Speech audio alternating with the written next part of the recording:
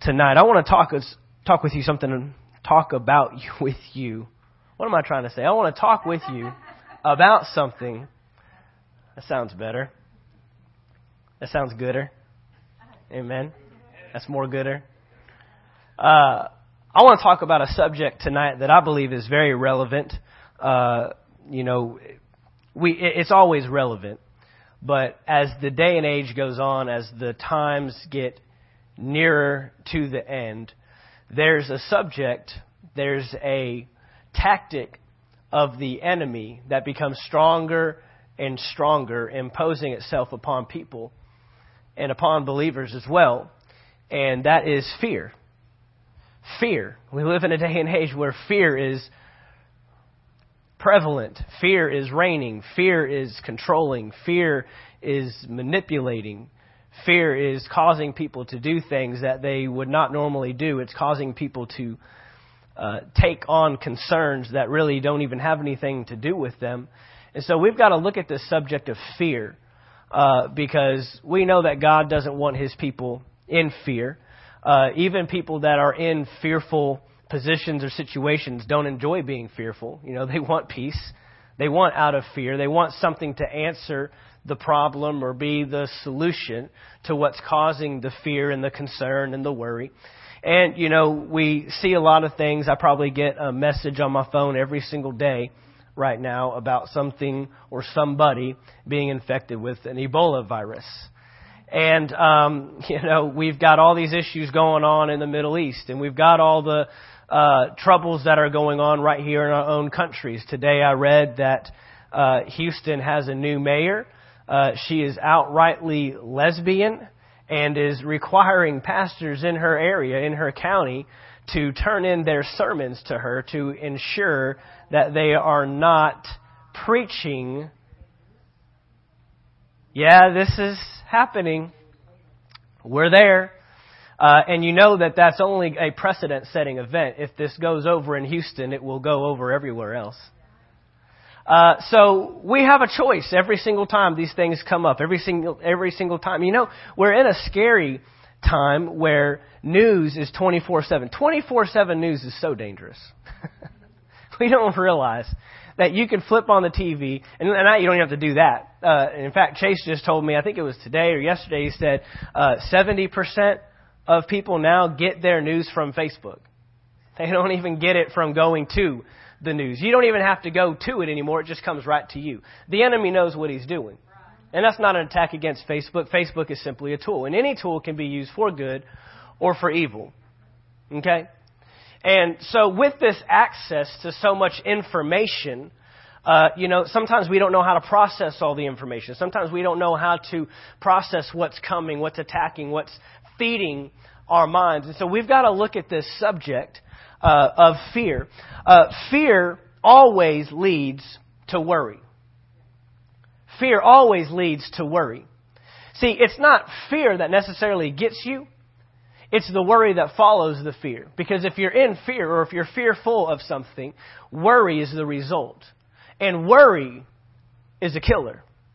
We live in a day and age where the culture is run by fear. Fear is simply a technique that causes you to do something or causes you not to do something. Fear's motive is to immobilize evil and to make us as believers inactive. Because if you're fearful, you won't actually do what you know you can do. You won't actually do what the Word tells you you can do. And so we've got to look at this subject of fear. Fear is not rational. Fear is never based on facts. Fear is never based on the facts. It's amazing the things that we worry about. I saw this statistic. 40% of worry is about things that never happen. Almost half of what we worry about is things that will never actually take place. 30% of worry is about the past that can't even be changed. 12% of worry is about the affairs of somebody else that you don't have control over. 10% of worry is related to health and sickness, and the other 8% of what we worry about is actually possibly could take place, is more likely to happen. Out of all that we worry about, of all the things that we process in our mind, because that's where worry takes place, is in your mind. Worry, it manipulates your mind. Worry controls your thinking. Worry controls your actions that come as a result of what you're thinking. And so when we're operating in worry, we become immobilized. We become inactive. We do not carry the power. We do not carry the ability that God has given us as believers. And here's the other dangerous thing about fear, is fear can literally become a habit. You can literally get so habitual in fear and so habitual in worry and anxiety that it's your first initial instinct every single time you receive negative news. But here's the exciting part. If fear can be a habit, then so can faith. If I can develop a habit of always being fearful about things, then I can develop a habit of being faithful about things, being full of faith about things that are coming against me.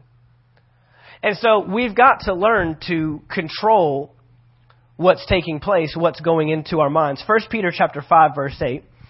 1 Peter chapter 5, verse 8, we've all seen this before. It says, "Be sober, be vigilant, because your adversary, the devil," your adversary, so there is a devil,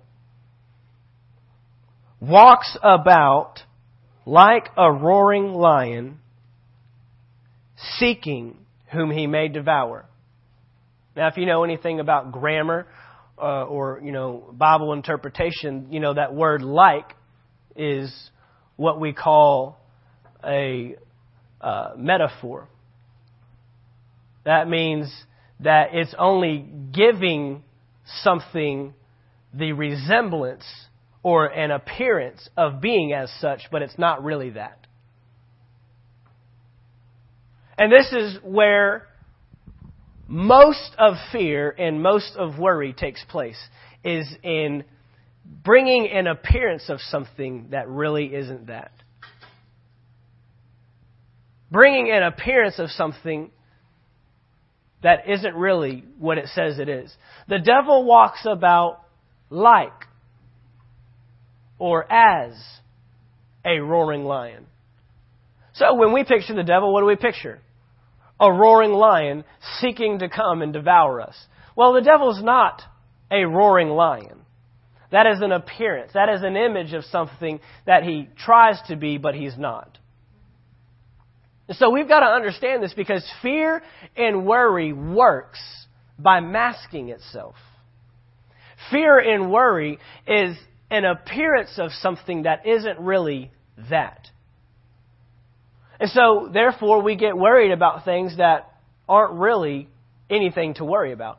We get worried about things that will never happen. Again, bringing up the whole virus thing. And we'll get into that because, I just think it's hilarious sometimes as Christians that we resort ourselves to thinking and responding to things just like the world does.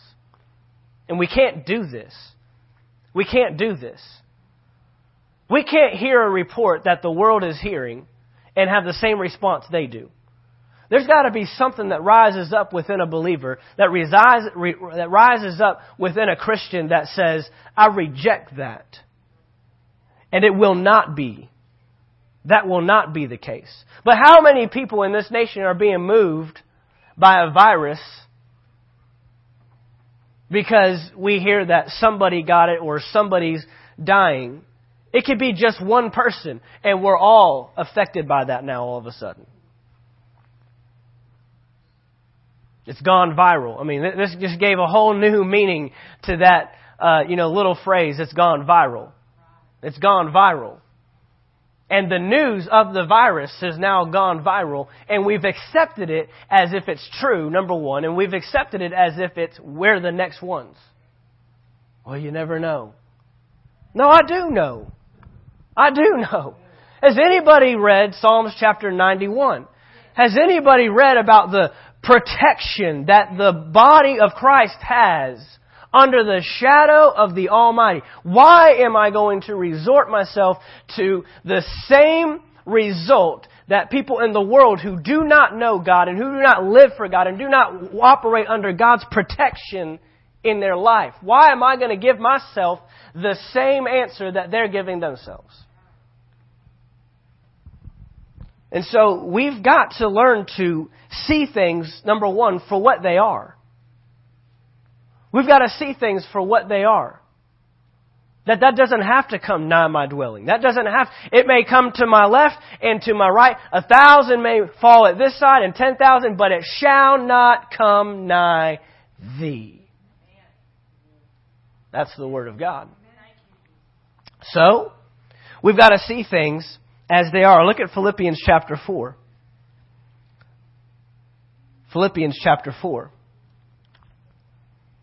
Worry is such a prevalent thing in so many people's lives, and we've got to take care of worry. We have got to take care of worry. Philippians chapter 4, verse 6 says, "Be anxious for nothing." Be anxious for nothing. For how many? 0, nothing, nada, zilch, nothing. Be anxious, worry about nothing. Let that sink in for a little bit. But in everything, see, I can worry about nothing when in everything, by prayer and supplication with thanksgiving. I believe thanksgiving is the key to people's issues with worry. Try worrying about something that you're thankful to God that He's already taken care of. Try worrying about a virus when you're thankful that God has already provided healing for your body. Yeah, it's hard to do.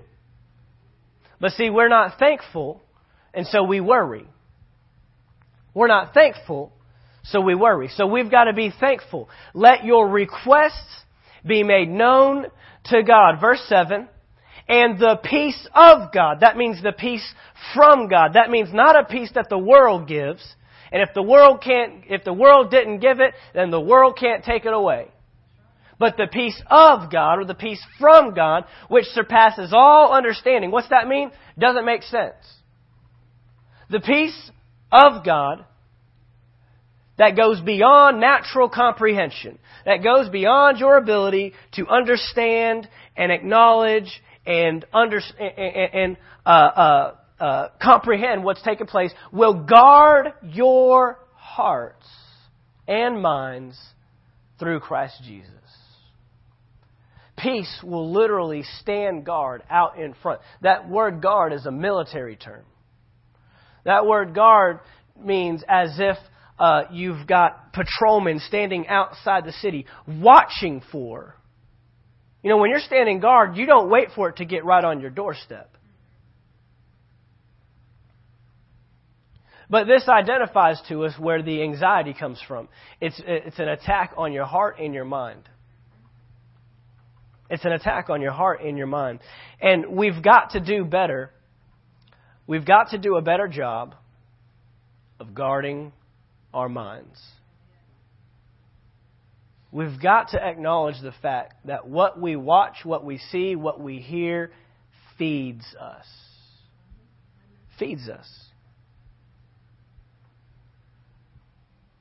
You can't just watch anything. And you can't just watch anything for a long period of time. You can't just listen to anything for a long, extended period of time. Again, access to news at any time, at any place, whether we want it or not, is dangerous to a lot of people if you don't know how to process that. If you don't know how to guard your mind and guard your heart, you won't operate in peace. You'll operate in anxiety and worry the whole time. And so I want to look at a story over in Mark chapter 5. And I've got 4 points that I want to give you tonight to living a life without worry. The title of this message is Not Dead, but Sleeping. Not dead, but sleeping. Not dead, but sleeping. Those are two very different things, because although sleeping may look like you're dead, for some people it might actually resemble being dead more than others. I don't know if you're one of those, you got to be jerked up out of bed, got to get a bucket of cold water poured on your face. But they are very different. Even though it gives the appearance or the resemblance of being dead, it's not. Because one is dead without life and the other is alive with life. Not dead, but sleeping. We want to take care of this worry issue. And I believe, again, most of our worry is over things that are not worth worrying about. Have you ever just thought about that? That the time that you spend worrying and the time you spend in anxiety, you're investing in that thing. You're investing in it. I mean, it's taking energy from you. You get a headache. You didn't even do anything. You're just thinking about stuff and you're getting headaches. You feel tired and drained. You haven't even done anything. There's people that can run marathons and be less tired than you. We've literally just sat and watched stuff. And we feel drained, we feel tired, we feel like we've got nothing left in the tank. Why? Because the mind affects everything else about us. If I allow my mind to feed on that thing, it's going to affect my life. It's going to affect my well-being. It's going to affect who I am. We've got to watch out for this. And so I want to look at 4 points. I want to give you 4 points out of this story that I think will help us with anxiety and with worry. We're going to start with verse 21. Mark chapter 5, verse 21. I'm going to read it through and then we'll go back and pull out the points. Now, when Jesus had crossed over again by boat to the other side, a great multitude gathered to him. And he was by the sea. And behold, one of the rulers of the synagogue came, Jairus by name. And when he saw him, he fell at his feet and begged him earnestly, saying, "My little daughter lies at the point of death." So she's not dead yet. We're at the point of death. "Come and lay your hands on her, that she may be healed, and she will live." Now, that's a faith statement. That's a faith statement. But the faith is in the fact that if you can get there before she dies. See, we're the limiter on what God can do in our lives. We set the parameters. You determine by your faith, by your level of faith. His level of faith was, if you can make it to my house. Now, I remember another man that Jesus encountered over in John, a Roman centurion, that said, "Hey, you don't even have to come to my house. Just speak the word, right? And my servant will be healed." He set the limit. He set the parameter for what Jesus could do. And Jesus said, "This man's got the greatest faith in all of Israel. I've never seen anything like this. I mean, everybody else wants me to touch them and, be there. But man, all I got to do is just speak a word for this guy." And sure enough, he got what he said. Amen. "Come, lay your hands on her, that she may be healed, and she will live." Verse 24, "So Jesus went with him, and a great multitude followed him and thronged him. Now a certain woman had a flow of blood for 12 years, and had suffered many things from many physicians. She had spent all that she had, and was no better, but rather grew worse. When she heard about Jesus, she came behind him in the crowd and touched his garment." So she sets the limit. Because the next verse said, "For she said, if only I may touch his clothes, I shall be made well." If I touch him. See, there is a difference between Jesus initiating the contact and me initiating the contact. Jairus has faith in the fact that if you initiate the contact with my daughter, she will be healed. And if you make it there in time before she actually dies, because right now she's at the point of death. If she dies, we may have an issue. But this woman says, "I'll just touch him. I'll touch his garment." and I will be made whole."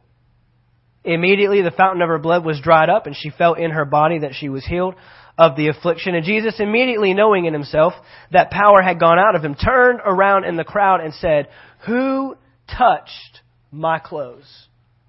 Who touched my clothes?" But his disciples said to him, "You see the multitude thronging you, and you say, 'Who touched me?'" And he looked around to see her who had done this thing, but the woman, fearing and trembling, knowing what had happened to her, came and fell down before him and told him the whole truth. And he said to her, "Daughter, your faith has made you well. Go in peace and be healed of your affliction." Now, we have to remember that there's a side story going on here. Jairus is still on the way with his daughter dying at the point of death, and we've been held up. I mean, you got your daughter dying. You're not just, "So, how you doing, Jesus? Let's go this way. Let's go." No, you are hustling it, man. You're booking it. You're going. And you're already being slowed down by the multitude of people surrounding you. And now Jesus wants to stop and commend a lady for her faith because she reached to him and touched him. Now, we can easily get in a posture of selfishness and say, "What about me? What about me?" But I believe that Jesus stopped. It's not in Scripture. I can't confirm this. But I believe Jesus stopped for Jairus' faith. Because the woman was healed. And he didn't have to acknowledge. But think of the faith that gets built up in you when you're on the way to Jesus performing a miracle for you and you see him perform a miracle. Think about what happens inside of you. Think about the point that Jairus is at right now before we go any further. His daughter's dying. Now, we always like to scale our stuff. Yeah, well, my daughter's dying. You weren't. You still have some life left in you. But my daughter's at the point of death. You're not at the point of death. You're just on your way to death. Right? We try to compete our stuff. God doesn't have a competition scale. He doesn't scale his stuff. It's all, hey, that's all the same to me. All the mountains look the same to him. And all he needs is a mustard seed of faith. So, Jairus at this point, we don't know exactly where he's at, but we're about to determine it with the next verse. In verse 35, it says, "While he was still speaking, some came from the ruler of the synagogue's house who said, 'Your daughter is dead. Why trouble the teacher any further?'" So this is why I think they had a mentality of, if he doesn't make it there before my daughter dies, we've got to get there before she dies. Because the statement that comes is, why bother him? She's dead. He can't do anything about that. He could have taken care of it. And isn't it interesting that just as his faith was getting built up, now a word comes. Isn't that just like the devil? Isn't that just like the enemy? As soon as you start building up some faith, because see, you got some faith being built up right here, and as soon as you walk back out the door, you're going to have something come against you. I know I'm not the only one that walks out that door, even after preaching a message and getting all pumped up and all riled up, and get home and find out, oh, that's due. Oh, we got to pay that. And look, you come in here with problems. We all come in here with problems. And we get encouraged and we get built up because that's what church is all about. I hope you get encouraged and not discouraged by coming to church. I wouldn't imagine that you keep coming back. Just a glutton for punishment. They're so discouraging there. I just love it. No, I believe there's encouragement and there's edification because we operate as the body of Christ ought to. You should be encouraged by being here. And so, it's amazing how just as our faith is getting ministered to, our faith is getting built up, the enemy comes. Immediately, the Bible says, Matthew chapter 13, immediately the devil comes to steal away that which was sown. That which was sown. While he was still speaking. While Jesus is still commending this lady for her awesome faith to reach out and receive her healing. While he's still talking to her, here comes trouble. Here comes a word to bring you back down. As soon as Jesus heard the word that was spoken, he said to the ruler of the synagogue, "Do not be afraid, only believe." That's what we call an equation. That's what we call 2 plus 2 equals. Do not be afraid plus believing equals receiving your miracle. Verse 37, and he permitted no one to follow him except Peter, James, and John, the brother of James. Then he came to the house of the ruler of the synagogue and saw a tumult and those who wept and wailed loudly. So that'll move you. I mean, we're just on the road to this thing, and as we get closer, it gets worse. Anybody ever seen that in your life? You get closer to the miracle, and it's just getting worse. You feel like you're moving further away, but really you're just getting Jesus in the atmosphere and in the environment and in the presence of the problem. When he came in, he said to them, "Why make this commotion and weep? The child is not dead, but sleeping." And they ridiculed him. But when he had put them all outside, you got to underline that.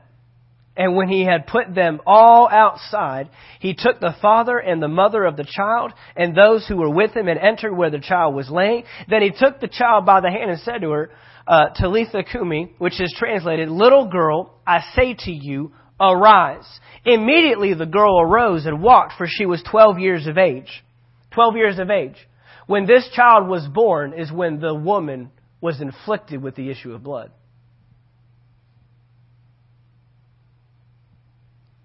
Immediately the girl arose and walked. She was 12 years of age, and they were overcome with great amazement. But he commanded them strictly that no one should know it, and said that something should be given to her to eat. 4 points I want you to see. First of all, many times there is a waiting period from the time we ask for a miracle and we see the miracle. There's a waiting period between the problem and the promise. There's a waiting period between this thing inflicting me and me bringing it to God, and then God actually performing the miracle. And I want to tell you tonight, it's what you do in the waiting that determines your outcome. It's what we do while we're waiting that determines the result. The waiting period is not a time for us to sit back and be concerned with life and wonder why nothing will go our way and why everything's falling apart and ask silly questions like, "Where are you, God? Did you hear me, God?" No, that's not the time to start breaking out the wailing and the crying. Because Jesus is going to show up and say, "What's all this commotion about? What's all the commotion about?" You know, a lot of what we see in the world, it's all commotion. It's all talk. We see the world, they are in the midst of what we saw here. There's a bunch of weeping and wailing and crying. This is not the time to be weeping, wailing, and crying. This is the time to be developing an expectation for what we believe God will actually do in our lives. Develop an expectation within yourself. Jairus at least has an expectation that if he can make it to my house before she dies, she will be healed. She will live. He says this. He communicates this with his words. And so we've got to be careful during this waiting period. We've got to be careful from the time we ask, from the time we receive. What are we doing in between? Because asking and then living like God's is not gonna ask does not bring the answer. No, we've got to be expectantly waiting. Are we in fear? Are we in faith? This is where we ask the question. Jesus said this. He said, "Do not be afraid." That's worry. "Only believe." That's trust.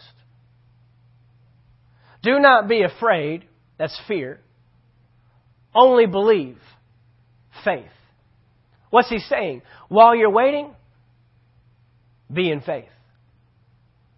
Be in faith. Be in faith. While we're waiting, trust. Trust. Trust me. Believe in me. Believe that the answer's coming. Be expectant of you receiving the answer that you're believing for. Are we in fear or are we in faith? Trust always trumps worry. If you can trust in God, it will always trump any opportunity to worry. Number 2, we've got to recognize that God is always working. Here's what happens sometimes. And we've probably all been there. You're believing God for something. You're going through something. There's an issue that you're believing God to show up in your life. And you start seeing miracles happen around you in other people's lives. And it's so easy to put on the, what about me? It's hard to listen to other people talk about the things that are happening in their life when you're sitting back waiting on God to show up in yours. But just because God is not immediately, you don't see God moving in your situation, I have to clarify, see. Because He's always working, He's always moving, even if you don't see it. But just because you don't see the change taking place in your life, doesn't mean He's not moving. And you need to get yourselves in a position, we need to get ourselves in a position where when we see miracles happening in someone else's life, number 1, we allow that to build faith in us, and number 2, we rejoice with them. Get excited about somebody else's miracle. Get excited about what God is. Agree with someone else about something they're believing for. I am convinced that a lot of the issues that we deal with in church are buried in the practice of selfishness.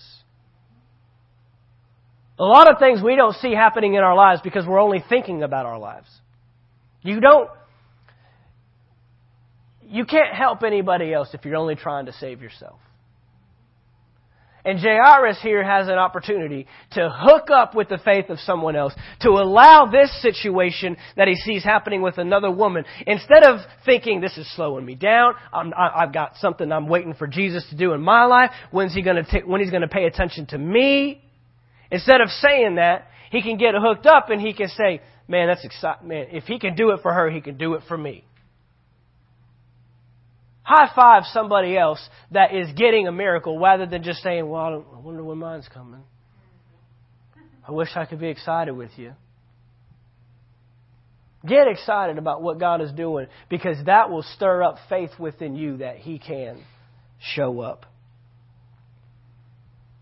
An opportunity that could have raised doubt in Jairus. An opportunity that could say, I'm not going to get it now. It's too late now. We've waited too long now. He's got to make it there before she dies.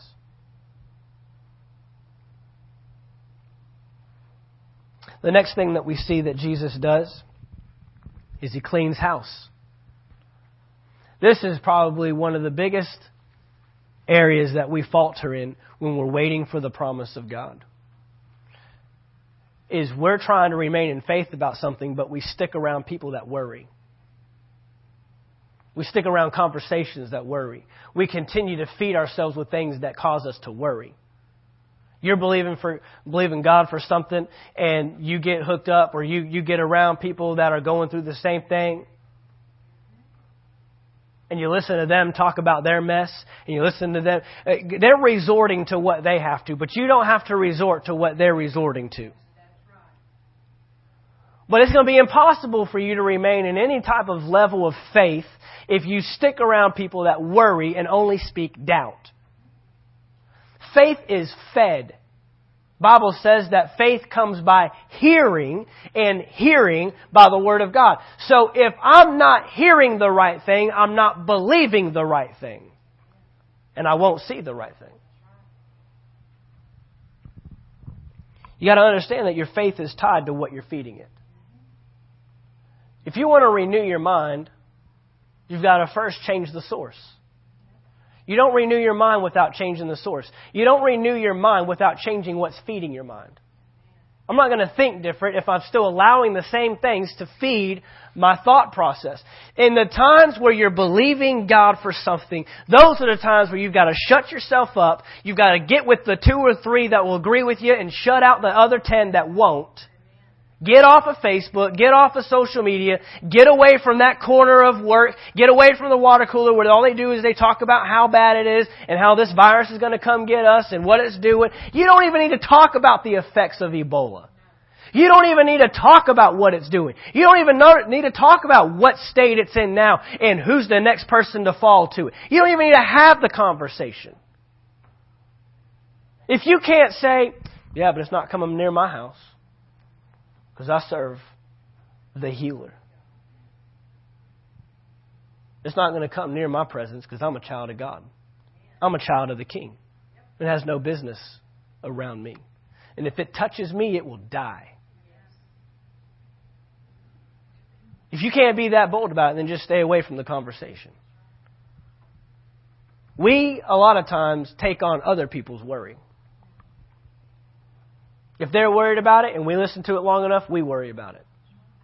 Just don't even entertain the conversation. Jesus goes up in here and he tells everybody to get out. Family members, get out. Well, that might offend some people. It's worth it. Because they'll get over it. They're all right. You're never going to get rid of offenses. You can always get offended. It's what you do with that. But it's worth it, you standing in faith and you remaining in a posture of believing God and getting rid of some voices. See, they're not just people anymore. Well, that's my brother, that's my mom, that's my sister. No, it's a voice that's feeding worry and doubt in your life, and it's going to keep you from seeing your miracle. We've got to ask the question, will this help or hinder my faith? We've got to ask the question, will it help or hinder? Will this conversation help me or hinder? Will this person help me or hinder me? You start dividing the line, and you start getting things on the left and on the right, and you start getting rid of things that are going to hinder you, and you start acknowledging and bringing in things that are going to help you. Clean house. And the last one that I have is praise and feed. Praise and feed. He says, it tells us that they were overcome with great amazement. He commanded them strictly that no one should know of it, and said something should be given to her to eat. Thankfulness, gratitude, remembering what God has done. It's amazing how as soon as we come out of one trial, it seems that there's the next trial down the line and we immediately forget what God just did. But you've got to feed the miracle that just took place. Give life to it. Keep yourself in remembrance of it. Remember God's faithfulness in your life and praise Him and thank Him and have a heart of gratitude, because that will position you for the next trial. That will continue to stir up your faith. That will continue to remind you of God's grace and God's mercy and God's ability to operate in your life on your behalf. That nothing can come near you, that it cannot hurt you. And just as He showed up then, He will show up again. The Israelites struggled with this. They were quick to forget. Even though God was constantly trying to tell them, remember my word, remember my decrees, remember my laws, remember when I brought you out of Egypt, remember when I parted the Red Sea, remember when I brought dinner to you from birds at night and I brought manna to you in the morning, remember when I opened up the rock and brought water out of it, remember, am I not able to get you into the promised land? Have I not shown enough? But yet they get to the promised land, they spy it out, they look at it and say, nope, can't do it. And they keep themselves out of the very thing God had for them.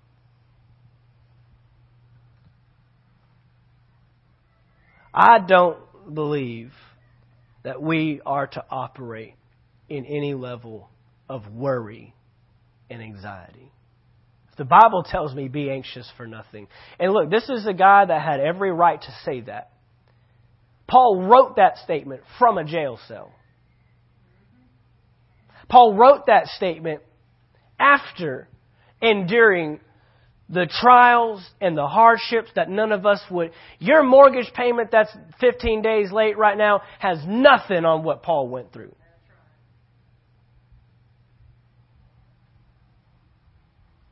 This is a man that knew how to trust in God. This is a man that could write from a jail cell, be anxious for nothing, but in everything by prayer and by supplication with thanksgiving. Make your request known to God. And the peace of God that surpasses all understanding will guard your heart, will guard your mind through Christ Jesus.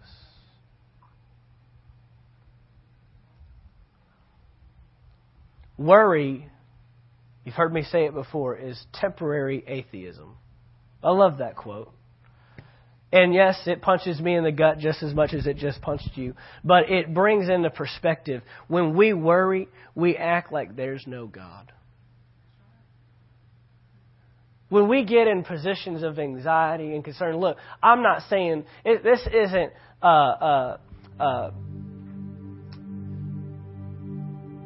this isn't saying that there's not stuff going on.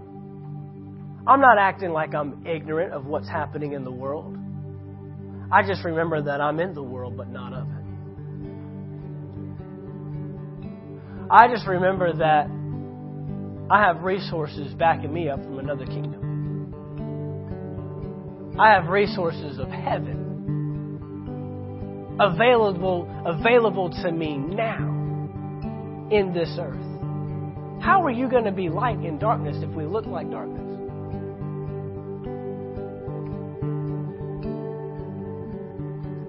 Someone told me a statement today. He said, we're having a hard time getting the world to look like the church because the church is spending more time trying to look like the world. It's the reality of it. I'll tell you what, it'll set you apart when you don't worry. Man, it'll set you apart. You will look so different. Just living a worry-free life, you'll go through life and it'll be like there's a spotlight on you. Nothing phases you. You know, they say that there's a worry gene. They say that worry is genetic. That if your parents worried a lot, you worried a lot. When I saw that, I was thinking back to my childhood, and my parents just didn't show concern. I never saw my parents anxious about. Now, if they were just doing it behind closed doors or what, I know that there were hard times when I was growing up, but I just never saw them really showing outright frustration, like we're not going to make it. And, you can ask my wife, I very rarely get into worry. Very rarely. And I thank God for that. That's not an enduring thing on my part. That's God operating in my life because I have my trust somewhere else. See, it all goes back to your source. Who's your source? If the economy is your source, well, when it fails, as it is, you'll worry. If the health of this world is your source, doctors are your source, prescriptions are your source,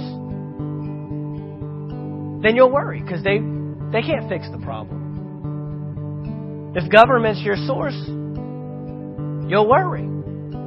If the military is your source and their ability to protect you and keep things from coming into this nation, and you see 9/11 take place, you'll worry.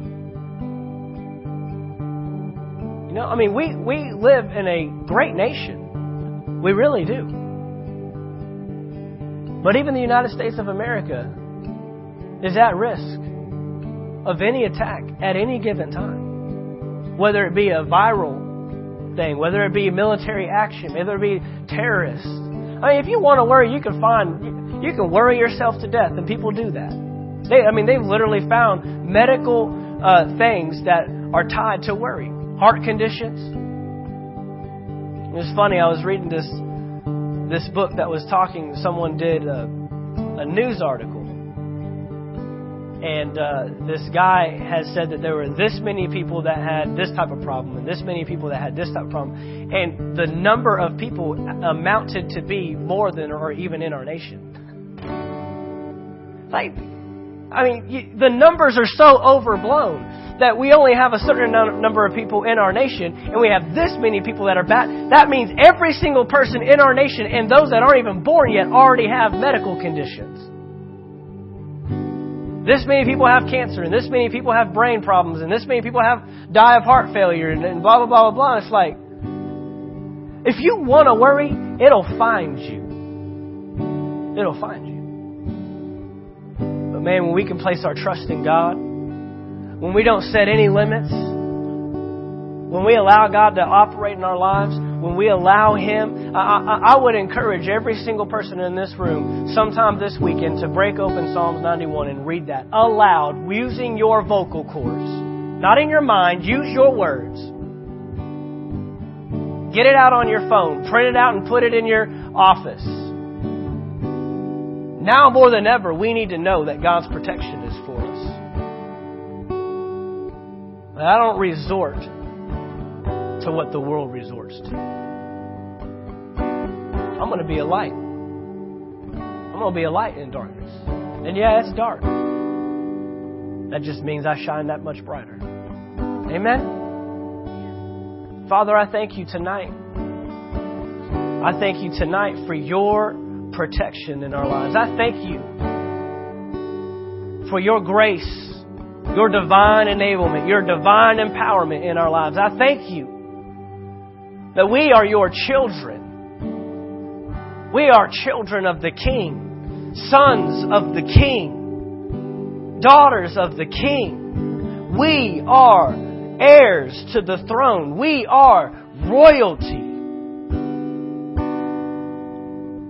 Father, the life you've called us to live, the life you've called us to obtain is so much more than sometimes we let ourselves live. Father, tonight we take control of our minds. We guard our minds. We shut out conversation and activity that does not align itself with your word. Anything that would cause anxiety or worry or fear to show up in our lives, we shut it down. We get in your word. We develop faith in your word, so that it can endure us, so that it can save us, so that it can change us. Father, we thank you for the promises that you have for us. And we stand in faith, trusting you that we can see these promises come to pass. He who promised is faithful to perform. We stand on your word. We're not moved by what we see. We're not moved by what we hear. Everything that we see and hear naturally is temporary, but we know that your word stands forever. We stand firm on your word, trusting and believing in you. We thank you that we will see your promises come to pass in our lives. In Jesus' name, amen. Amen.